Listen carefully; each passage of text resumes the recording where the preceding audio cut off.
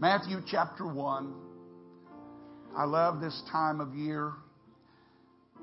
Although it comes to us too quickly, it is a time when we really ought to slow down and enjoy a lot of things. But for most of us, that has become an impossible task because for some strange reason, during this season, we fill our calendars with so much stuff. We are so busy. It becomes one of the busiest times of the year, and sometimes we get tired of it, trying to finish up the year, decorating the house, preparing for parties, buying gifts, all the things that go into this season of the year. But I love it. I wish that we could just slow down a little bit. But I do hope that God will help us today. I want to read from a portion of the Christmas story that most of us never go to. Most of us probably do not associate it with the Christmas story. We usually begin in the latter portion of Matthew to read. But the true Christmas story begins with Matthew 1. And it reads like this: the book of the generation of Jesus Christ, the son of David, the son of Abraham. Abraham beget Isaac, and Isaac beget Jacob, and Jacob beget Judas and his brethren, and so forth. And for the sake of time, I will not read all of those names because I can't pronounce all of them. And the truth is, most of them are names you've never even heard before. Although there are a few that will jump out at you when you read it. But I want to pick up with verse number 16. And it said, and Jacob beget Joseph, the husband of Mary, of whom was born Jesus, who is called Christ. So all the generations from Abraham to David are 14 generations, and from David until the carrying away into Babylon are 14 generations, and from the carrying away into Babylon unto Christ are 14 generations. Now the birth of Jesus Christ was on this wise. When, as his mother Mary was espoused to Joseph, before they came together, she was found with child of the Holy Ghost.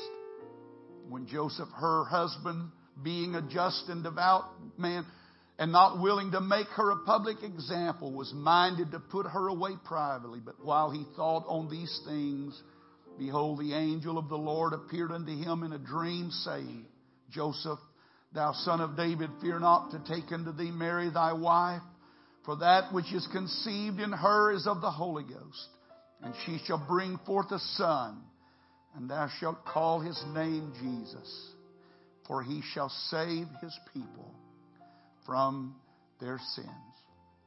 Now all this was done that it might be fulfilled which was spoken of the Lord by the prophet, saying, behold, a virgin shall be with child, and shall bring forth a son, and thou shalt call his name Emmanuel, which being interpreted is God with us. Amen. Praise God. I want to talk to you for the next few weeks, and I will be limited in some of my time next week, but I want to talk to you until Christmas about the greatest gifts of this season. The greatest gifts of this season. Everybody has said amen? God bless you. You may be seated. I had a restless night last night. I'm back to sleeping in the recliner, and there is a downspout on the back of our house where the rain collects and comes down off the roof. And for some reason, all night long, there was a steady drip, drip, drip, drip, drip, drip, except it was about 10 times louder than that. And I put my blanket in my ears. I tried everything. And in the middle of the night, I woke up and I thought, oh God, please don't let me be like that while I'm preaching today. Drip, drip, drip, drip, drip. But I love the season of the year. I love what Christmas represents. I know that much of it has been lost in our world and our culture, but we have the privilege of really enjoying the gift of Christmas. And there are many things about Christmas that we all enjoy. I think most of us enjoy presents. We enjoy gifts. What would Christmas be without them? Amen. What would it be without some kind of offering of love that we give to one another? That's what Christmas is all about.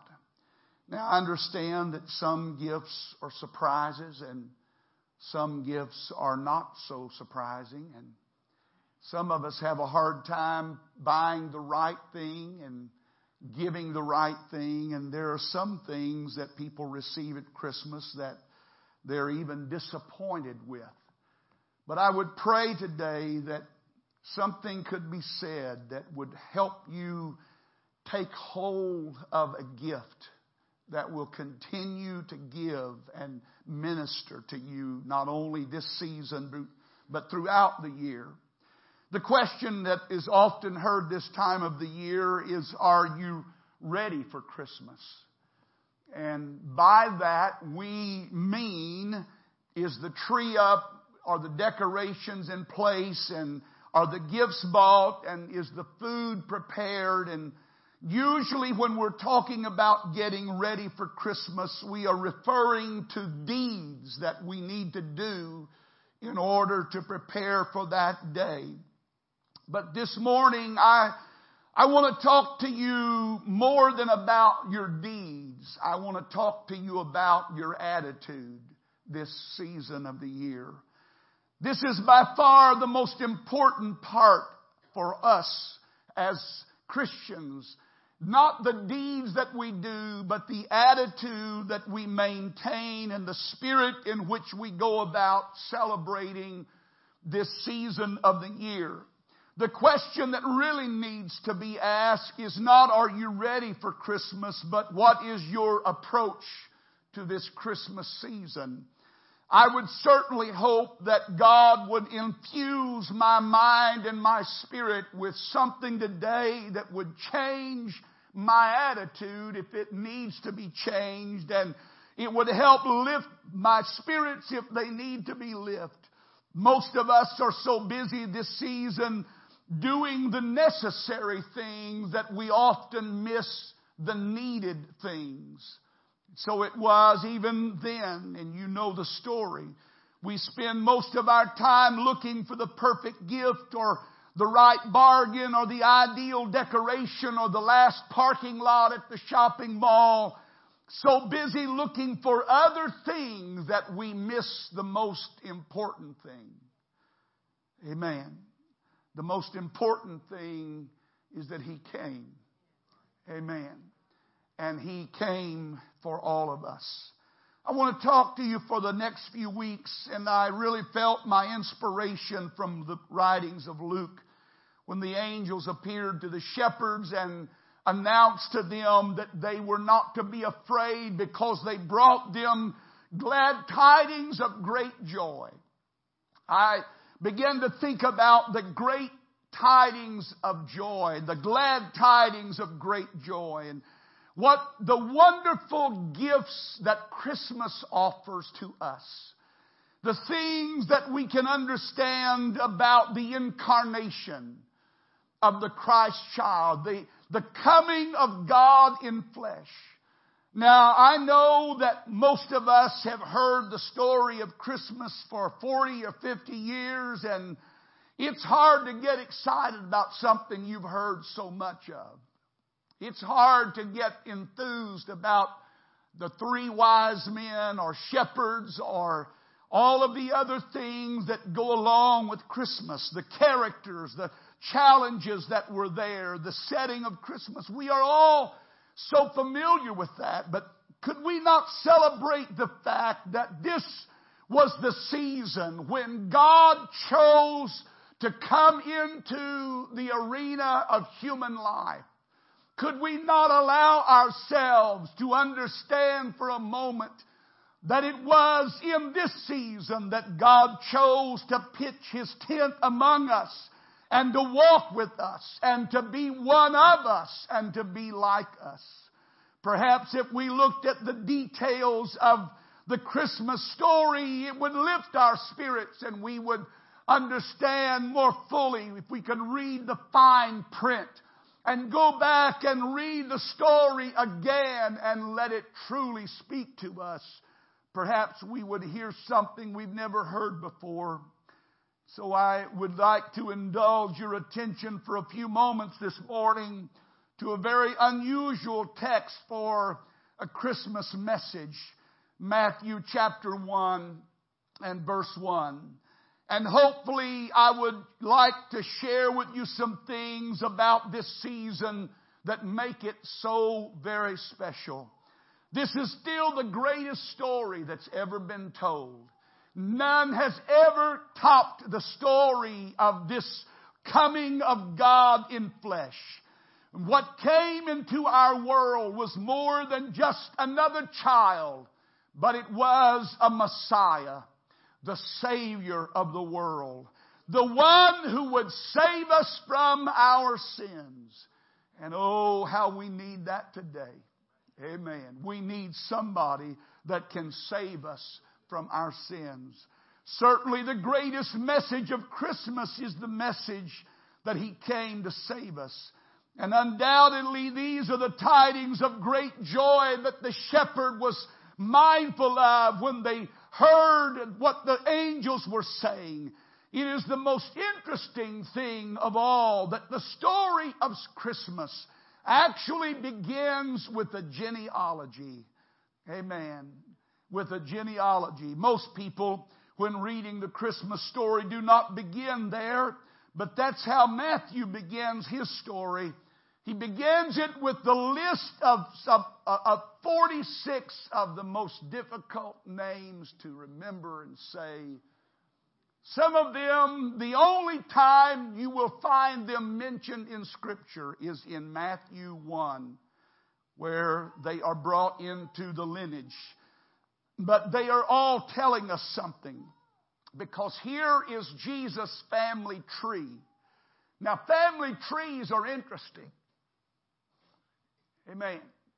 Family trees are intriguing because many of us are curious as to where we came from.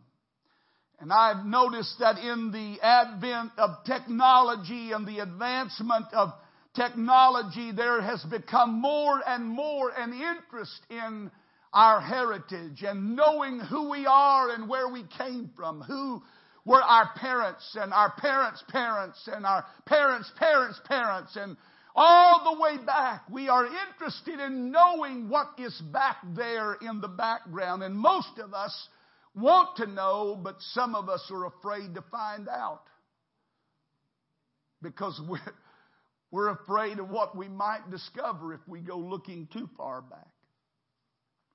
You know, you might be kin to Jack the Ripper.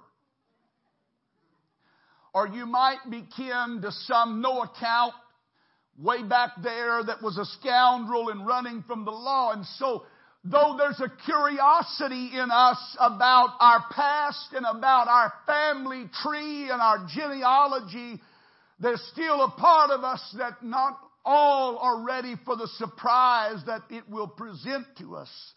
There are things that we don't want to know about the past. There are things that some of us would like to forget about the past. And yet when Jesus' genealogy was written, there was nothing that was left out.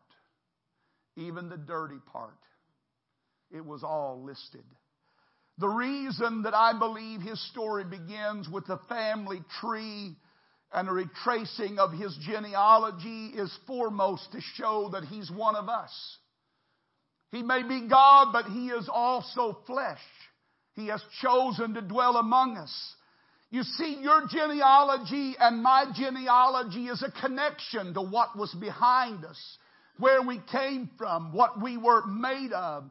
It shows how we relate to one another. And Matthew takes his lineage back to Abraham, showing that he was of the seed of righteousness, and that he was a Jew of the Jew. And so it was important that that be established for the Jews of that hour, that he was part of them. He was fully blooded in the seed of Abraham. And when you read in Luke chapter 3, you will find that Luke doesn't go back to Abraham. Luke goes all the way back to Adam to show that we are all connected to that beginning, that we are all part of the same family, and that in his coming, that when he came in flesh, he came as one of us. He came as one of us. He was the Son of God, but he was also the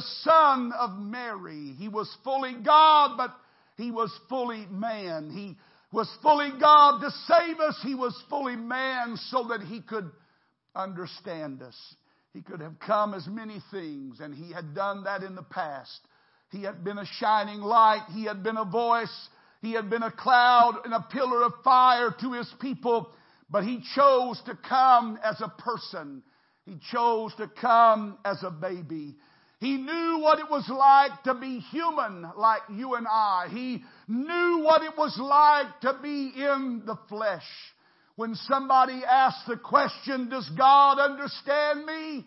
I would have to direct them to the story of the incarnation, because it is there that the greatest picture is painted for anyone, that God understands me, because he came and became one like me. He understands me. He understands my weaknesses. He knows how to identify with who I am. That's important to me today. Amen. It's one thing to have a Savior, but it's another to have a Savior that knows who you are. Amen. The stable is another great gift of Christmas. There is no place that he will not go. Nothing so messy, so unclean, so smelly. Here is where hope is born, in a stable. Here in this undesirable place. That if he would be born there, then surely he would not be afraid to come here where I am. What a wonderful story. What a wonderful message. This stable invites all of us to believe our wildest dreams and hope for the greatest things. No mess will turn him back, and no smell will turn him off. However ugly or cluttered my life might be, he is one who has identified with where I am. Maybe your life and mine sometimes resembles the stable. It's crude in its place. It's smelly in other places. It's not glamorous, and many times it is not neat. But it's where he chose to come. Amen. One of the greatest gifts of Christmas is that he comes where we live. That's why I rejoice today. That's why when we sing, "Oh, come, let us adore him," that's why something inside of me jumps up. I want to stand on my feet, because when I realize he didn't just do it from a distant, lofty heaven, but he came down into an ugly, messy, messed up world, and he robed himself in flesh just like mine. And he became one of us. Amen. When I talk to him about tough times, he understands. When I talk to him about difficulties, he understands. When I talk to him about betrayal, he understands. When I talk to him about rejection, he understands. When I talk to him about loneliness, he understands. Why? Because he became one like us. He became one of us, so that we would not be afraid to become like him. Amen. Somebody ought to praise him right now. Somebody ought to lift their voice and give him honor today, because he came for all of us. Amen. He entered life like us, not on a stage or on a throne or in clouds, but as a baby. He gets me. Amen. He gets me. In all of my weaknesses and all of my shortcomings and all of my failures and all of my troubles and all of the problems that come with me, God gets who I am, and I thank him for that. He knows me because He became like me. Amen. God's not out of touch with my reality. God understands how you and I feel. He knows what we face because His genealogy connects Him to us. Amen. That's why Genesis or Matthew 1 is so important. It tells us that He became like us. But genealogy doesn't just connect you to something. Genealogy defines something about you. It's the makeup of who you are, your genes, your little quirks and your little idiosyncrasies and the genes that run rampant in your body right now that help create your personality. They all tell something about you, but more than that, they tell something about your past. Amen. Yeah, they talk about not only who we are, but they talk about more than just nationality and race or personality, but they get down into the characteristics and the traits of a family tree. Genes. Everybody say genes. Amen. The makeup of who we are, our DNA, what we inherited from parents, whether we loved them or not, or whether they loved us or not. They passed something on to us that had been passed on to them, that had been passed on to them, that had been passed on to them, that had been, and all the way back to the beginning of time. When you go back in that family tree, sometimes it gets really ugly. It gets really messed up. That tree's got a lot of gnarly roots to it. It's got a lot of forked branches to it. Amen. By far the most amazing thing to me about the pedigree that is given to us of Jesus is the mention of the unmentionable. Now, please don't go to sleep on me. I'm trying my best. If I wasn't strapped down, I'd come climbing the pew where you are right now. If you're cold, wrap yourself up in something. If you're hot, I'm burning up right now. So just help me out a little bit. To me, the most important part of the story, and when I began to read it, I just jumped up and down inside. I got so excited because I had never really looked at what this represented. The names that no one would want associated with their past. The part we would like to keep hidden and covered. He shows it to all of us so that He can identify with us. The part of the family tree that we hope nobody ever finds out. That bad gene. That bad blood. That troublesome nature. That came down through generations. And we've heard it. We've said it to one another. You're just like your daddy. You're just like your mama. And somebody pops off, well, I'm just like my mama. You're just like your dog. No, we're not just like our dog. We don't claim kin to that. But we do understand when somebody makes that statement that they're not always complimenting us about who we are. Amen. Buckle your seatbelt. The interesting thing about this, and it doesn't seem to register in our culture, but the interesting thing about this genealogy is that in the normal genealogy of a Jewish man, there was never mention of a woman. Never. A woman's name would not come up because in that time, a woman had no legal rights. A woman was regarded not as a person, but as a thing. And she was merely the possession of her father or of her husband, and in his disposal to do with as he liked.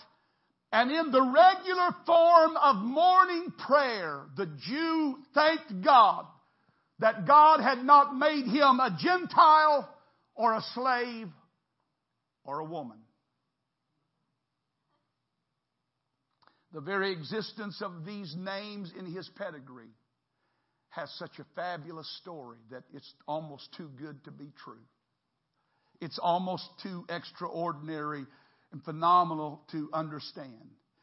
Not just the names, but who they were. And I'm not here to denigrate women. Please don't misunderstand me. I'm just saying, when this was written, the norms of the day did not involve a woman in anyone's pedigree. He did not talk about who his mother or his sisters or any of... He talked about who his father and who his father's father was. But in Jesus' genealogy, if you were to have read down through the entirety of the 46 names, there would have popped up some names that became red lights and flags and said, hold on just a moment. That doesn't belong here.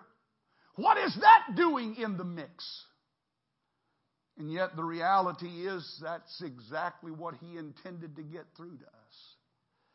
You see, the women that he mentioned, it was not just who they were, it was what they did. One of them was a lady by the name of Rahab. Anybody remember Rahab? Anybody know what she was? A what? A harlot? Now, is that like a streetwalker? A harlot. That's what she was. And yet, because of her act of faith and her willingness to help God's people when they came into the promised land, God took this woman whose storied past would make most of us blush if someone were to bring it before us today. God brought this woman and He brought her into His lineage and made her a part of His family tree. The next one that you find is the woman named Ruth. Now, Ruth was not an evil woman. She was just not a Jewish. She was a Moabite. And according to the law, the Moabite was a generation of people that they were to have nothing to do with. This is what Deuteronomy 23:3 says about them. It says, no Moabite nor Ammonite shall enter the assembly of the Lord, even to the 10th generation. None belonging to them shall enter the assembly of the Lord forever. And yet, when God started showing us the background, the family tree began to be shown. There is this woman, Ruth, who shows up. Ruth belonged to an alien and hated people. She did not belong to the pure race. Then there was a woman by the name of Tamar that is mentioned. Tamar was a deliberate seducer and an adulteress, according to Genesis 38. And then there was Bathsheba. Everybody knows who Bathsheba was. She was the mother of Solomon, but she was the wife of Uriah and became involved in an adulterous affair with King David, seduced by him, and the unforgivable cruelty that David brought upon that family. And yet her name is included in the lineage of his ancestry. Now, I don't think if Matthew had ransacked the pages of all the Old Testament, he could have found more improbable characters than these four to have been a part of the ancestry of Jesus Christ. And yet he did. They were there. And so there's many things that Matthew shows us in this wonderful revelation about the essence of the gospel of Jesus Christ, is that He came for all of us. Warts, bumps, imperfections, frailties. He came to tear down barriers. Barriers not only between Jews and Gentiles, but man and woman, between God and man. He came to remove the barriers in life that would restrict us and keep us locked into some small, fragile world. He came to deliver us, and so He included a Moabite woman, and He included someone who had ill repute, a woman like Rahab, a woman of the world, a woman of Jericho. And the truth is, there was in Jesus Christ neither Jew nor Greek. There was neither bond nor free. There was just man in need of a Savior. Amen. That's the great gift of Christmas. Here at the beginning of the gospel, we're giving the hint of an unashamed love that God has for all of us. The love of God that reaches far greater than any of us can understand. And so here's the takeaway for this Sunday morning. I want you to take home with you of what Genesis 1 through 16 tell you.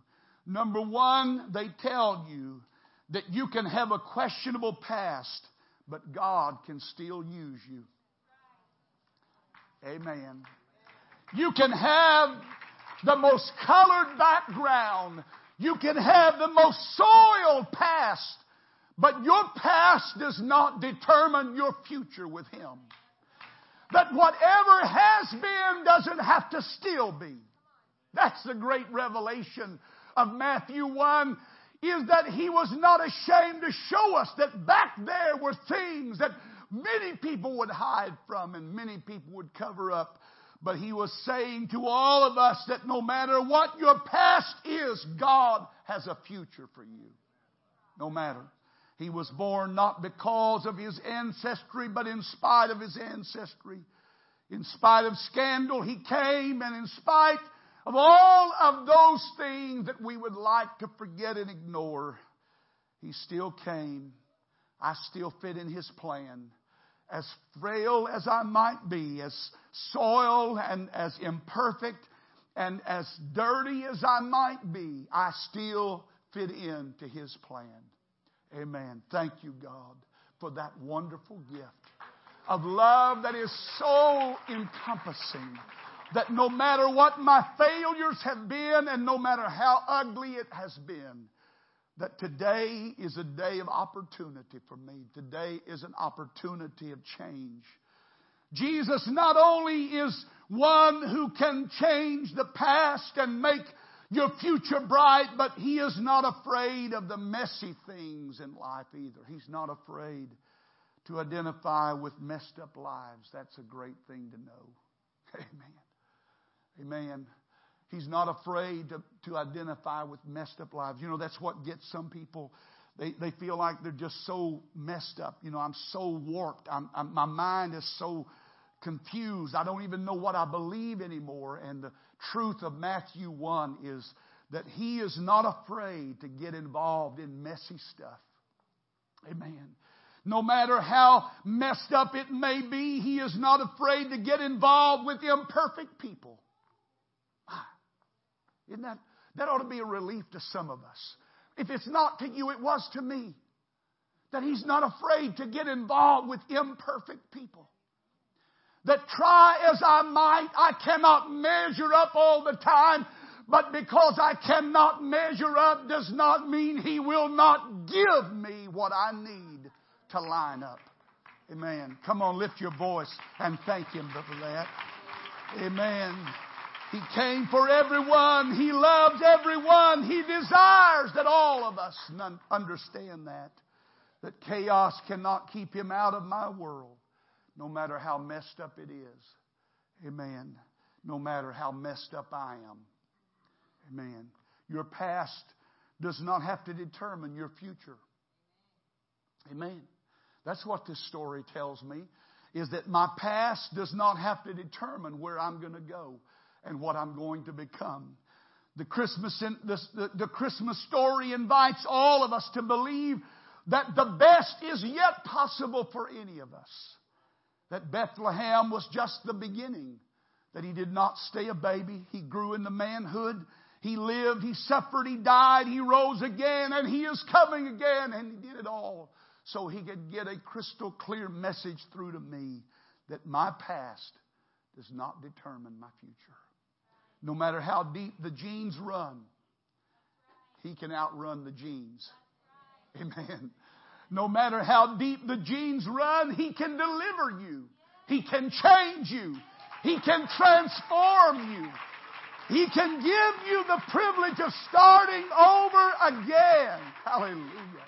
He can give you the strength to get up and go on. He can give you the power to raise your hands and lift your voice. And God bless you. Stand with me right now.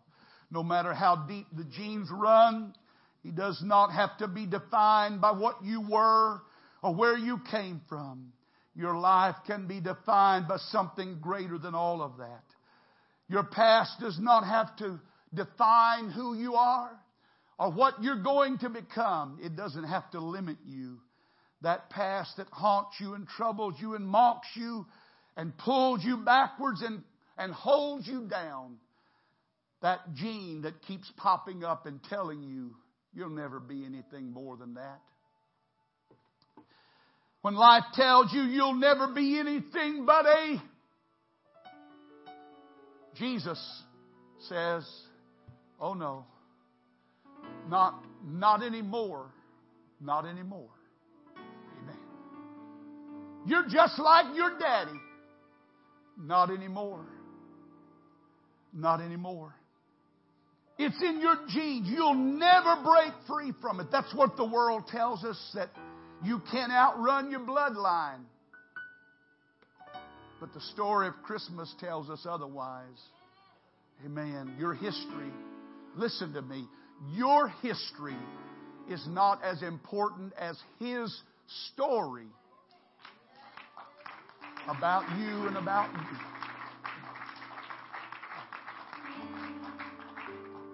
And the reason that He came is because He thought I was worth saving. Man. Folks, that's good news to me. That's good news to me. No matter what my past or my failures may have been, my future can be filled with hope because He came. And He laid it all out before me to see that there's no perfect past, but you can have a blessed and perfect future. I don't know why God would lead me to this today, but I feel like there's some folks in this building today that are struggling with an identity crisis. You can't seem to get away from who you are. And by that I mean who you have become through your family tree and through all of the bloodline that's been passed down to you. There are just some weaknesses that keep showing up, some failures that keep cropping up in your life. There's some attitudes that you just can't seem to shake free from, but you hear me today. If there's anything that this story tells me today, is that I was worth saving. And that's why He came. With all of my failures and with all of my weaknesses and all of my troubles and all of my messed up life, none of that could stop Him. None of it would stop Him. The dirtiness, the smelliness, the stench. He just walks right into the middle of it. He embraces all of it. Why don't you lift your hands to Him right now and just begin to thank Him for that. Amen.